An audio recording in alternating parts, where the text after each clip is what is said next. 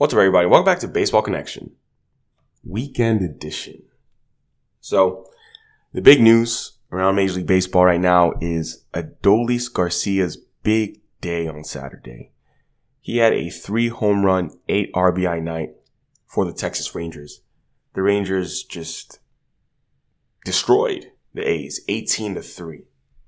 Before we talk about the A's and their struggles, let's talk about Adolis Garcia. So, like I said, 3 home runs, 8 RBIs.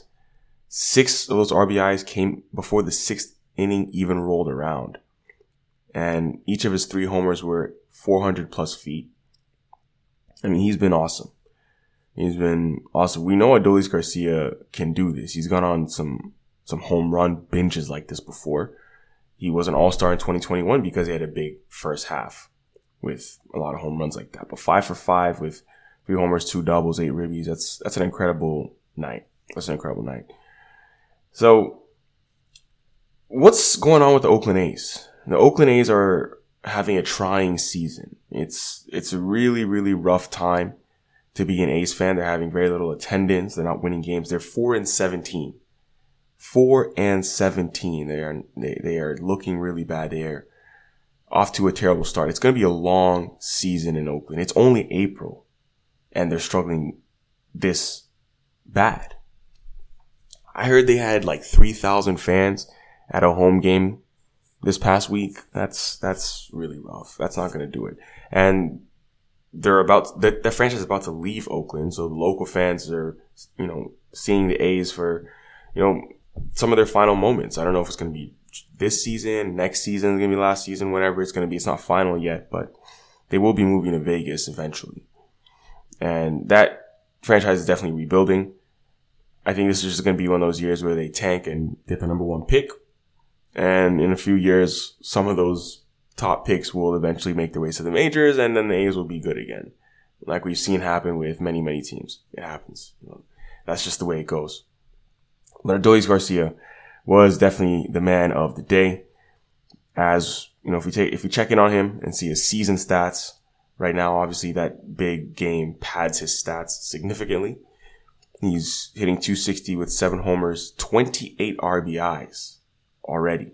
He has 28 RBIs, and it's still April, an 877 OPS. So, big days like that against bad teams. And here's the best part about it for him, is that he is going to play the Oakland Athletics many more times this season because they're in the same division. They will enjoy, the Rangers will enjoy padding their stats against Oakland. So yeah, Adolis Garcia does lead the league with his 28 RBIs.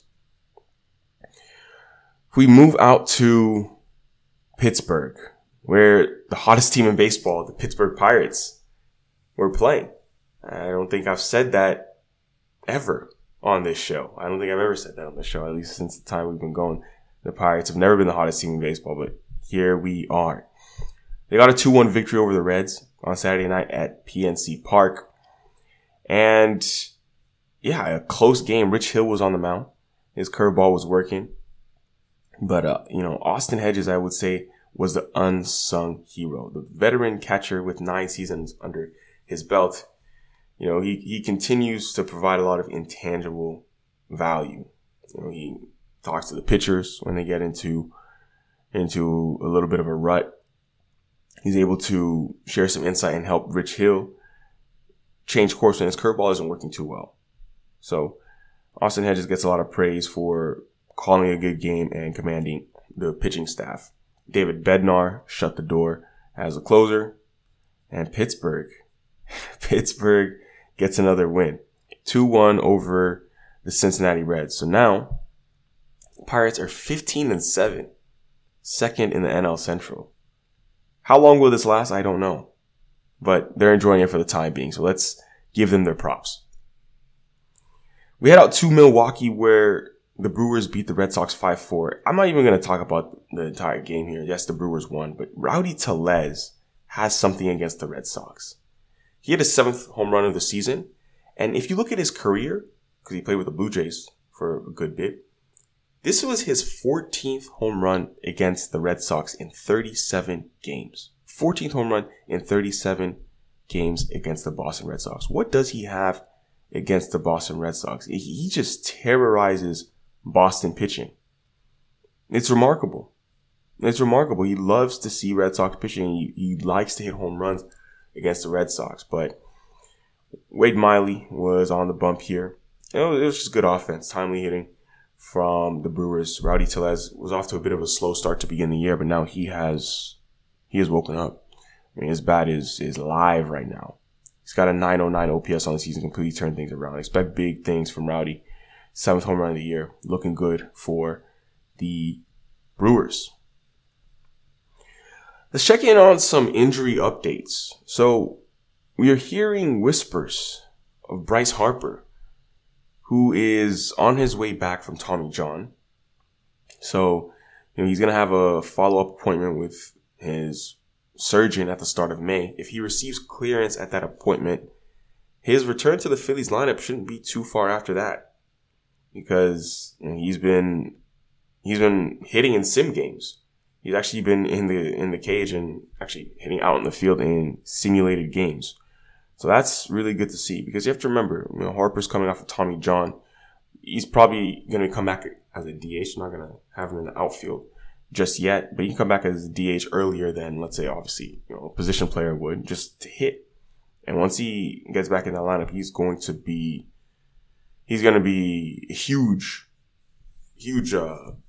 get for that lineup. So he underwent Tommy John surgery on November 23rd. Initially, the estimate was that he'd be returned by the All-Star break. And yeah, some people were saying he could return potentially in May, within the next month, 4 to 5 weeks or so, or less than that. So let's see what we find out about Bryce Harper in the next couple of weeks, but that's exciting. Philly's ready to have him back. So yeah, I mean, I would say that's the real big injury news. There are some other guys on the mend, but I think Harper potentially coming back is a big one. So the Rays are still undefeated at home. They're 12-0 at home. Randy Arozarena also homered in this game, and the reason that is big is because the Rays have had 21 games with a home run. 21 straight games with a home run. So Arozarena hit a 2-run shot off Dylan Cease in the first inning. So now they've had 21 straight games with a homer. They're 12-0 at home. Tampa Bay is playing phenomenal baseball. Undefeated at home this season. That's the longest home win streak in Rays history.